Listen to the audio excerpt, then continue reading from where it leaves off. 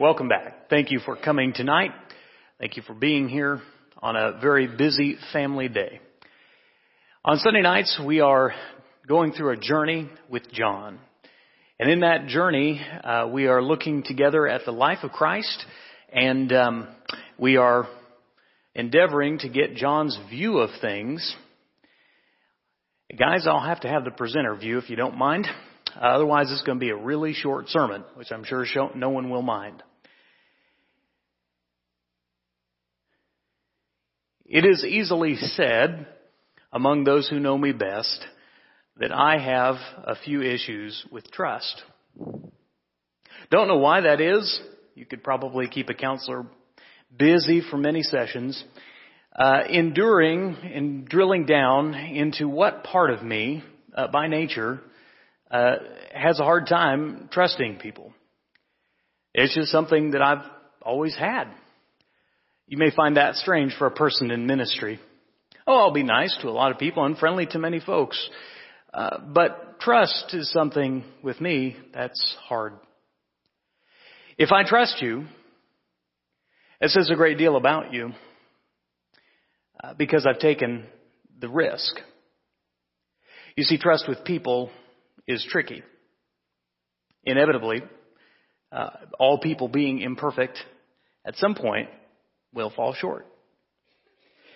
As a father, I'm continually asking my children to trust me.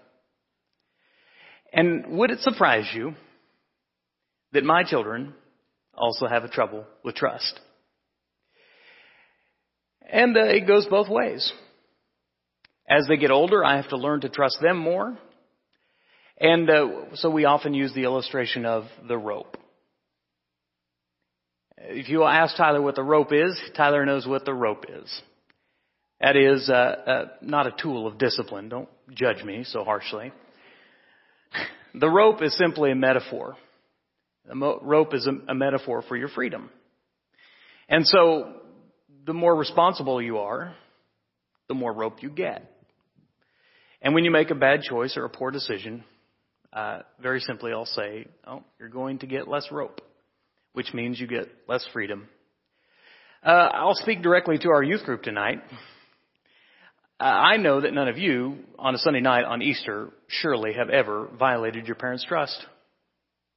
I know that that's impossible for you to do, but the other teens, you know the ones I'm talking about, those teens, they have, haven't they? Maybe they violated the trust of their youth minister. How do you earn that back? How do you grow in trust? Something you have to learn as you grow as an adult, because you'll let people down too. And you'll have to figure out how it is that you learn to earn that trust. Now, it's different with trusting God. He, of course, understands and knows our hearts. And we're called to trust. Proverbs 3, 5, and 6 is a well-known. Trust in the Lord with all your heart. Lean not on your own understanding, but in all your ways acknowledge Him, and He will keep your paths straight. See, the problem with trust is, if it's hard for you to give it to other people, my guess is it will be harder for you to trust God. For instance, if you have a hard time trusting those you can see, it's going to be hard to put your faith and trust in someone you can't see. When you have a hard time trusting people who are right here and right now, it's going to be harder for you to trust someone who doesn't always act right here and right now. The good news is, it's not just you. It's all of us. We have to grow in that. And that's what our story is about tonight. If you're turning in your Bibles and you're following along with the phone, iPad, or just a good old-fashioned paper copy of the Bible, you'll want to turn to John chapter 4. John chapter 4 is where we'll be tonight. Any sermon, any published work, any book, any speech, any research paper, anything that's produced usually goes through a process of writing the first draft and then editing, and then writing the second draft and then editing, and as many drafts as you need. John in John chapter 21 told us that there were many more miracles done than what he recorded in his book. In John's account, we only receive 8 miracles, 8 signs that John highlights. Each of those is for a purpose. We, of course, know from the other Gospels there were more miracles and signs done than just those 8. But John here is purposeful and intentional. Our key verse throughout the study of John has been John chapter 20. John chapter 20, and you're holding your finger now in John chapter 4, but John chapter 20, verse 31, these are written that you may believe that Jesus is the Messiah, the Son of God, and that by believing you may have life in his name. The original word there for the word believe is an analogous word, could be also trust. In other words, it's not just saying, I believe that Jesus existed. I believe these words are factually true. It's more to it than that. It's that the believing is a trust that leads to an action that changes the life. That's John's purpose here. In writing these things and recording these 8 miracles, these signs that Jesus did, he wants us to look and examine what happened, and he's in hopes that the story, the account, will lead us to believe, not just logically, not just in the head, but also in the heart. Where the head and the heart work together, you see an action. You see a change. Luke records in Acts chapter 2, as Peter is preaching, that the audience to whom he preached, in verse 37, they were cut to the heart. And so what happened as a result? They said, men and brethren, what shall we do? What shall we do? That's how you know they were beginning to trust what Peter said. They were beginning to believe what Jesus said because they trusted. All right, John chapter 4, verses 43 through 54 is our story tonight. And we finished last week by talking about the faith of the Samaritan woman at the well and how that faith, how that mess of hers led to a message. How that test led to a testimony. How that testimony led to a harvest. Now, this week we're visiting a different group of people. These are not the Samaritans any longer. These are the Galileans. And when Jesus does a miracle for them, the results are a little different. Starting in verse 43. After 2 days, he left for Galilee. Now, Jesus himself had pointed out that a prophet has no honor in his own country. When he arrived in Galilee, the Galileans welcomed him. They had seen all that he had done in Jerusalem at the Passover feast, for they also had been there. Once more, he visited Cana in Galilee. Now, we remember, of course, that this is where the first miracle takes place, the changing of the water to wine. And there was a certain royal official whose son lay sick at Capernaum. When this man heard that Jesus had arrived in Galilee from Judea, he went to him and begged him to come and heal his son, who was close to death. Unless you people see a miraculous sign and wonder, Jesus told him, you will never believe. The royal official said, Sir, come down before my child dies. Jesus replied, you may go. Your son will live. The man took Jesus at his word, and he departed.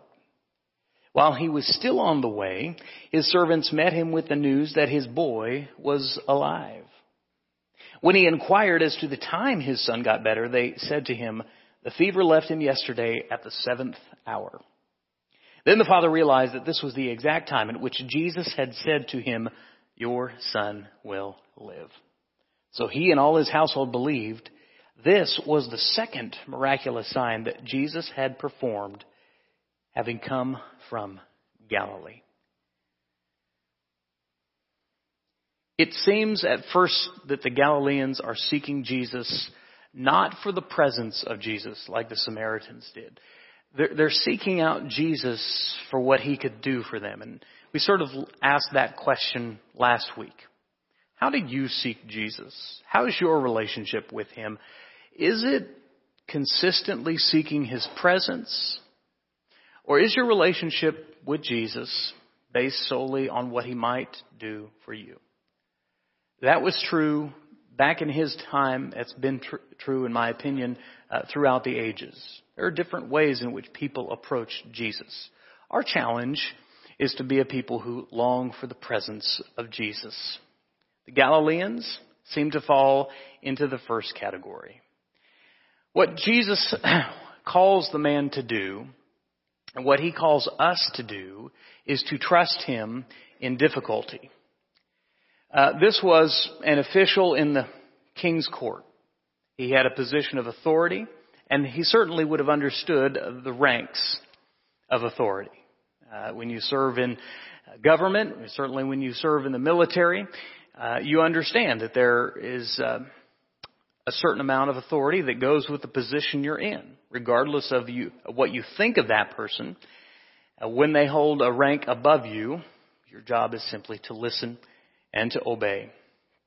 So when he hears that Jesus is doing these great miracles, and he has a son who's very sick, verse 47 says, he went to him and begged him.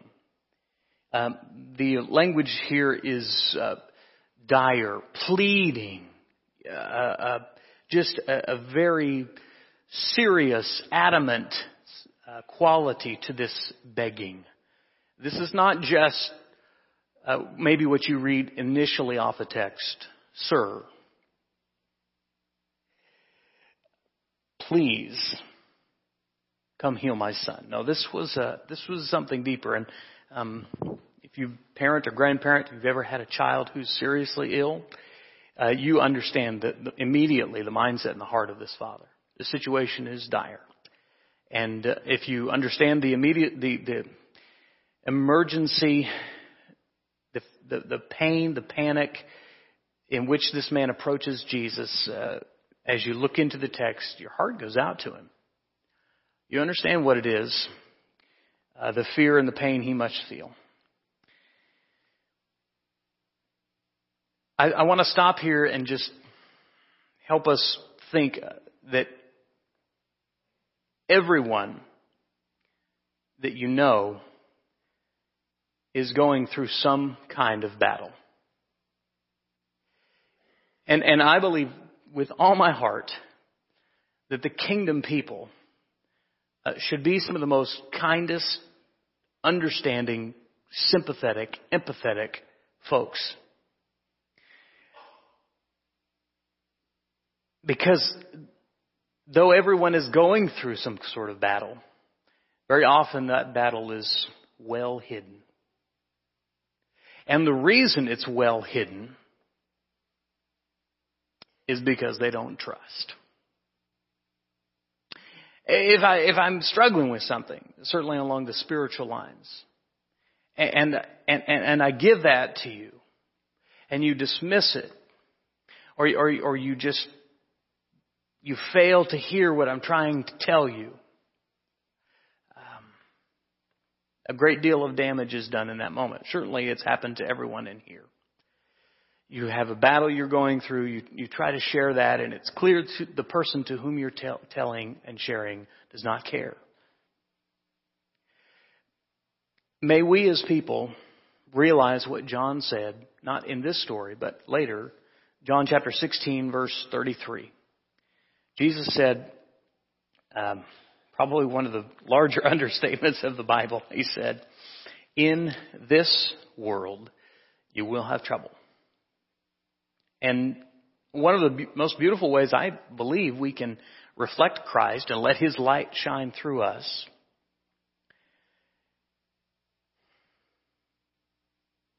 is to pause, to listen, to look people in the eye, to take that extra time it takes to engage in a discussion with a coworker, a neighbor, a friend, a family member, a friend at school,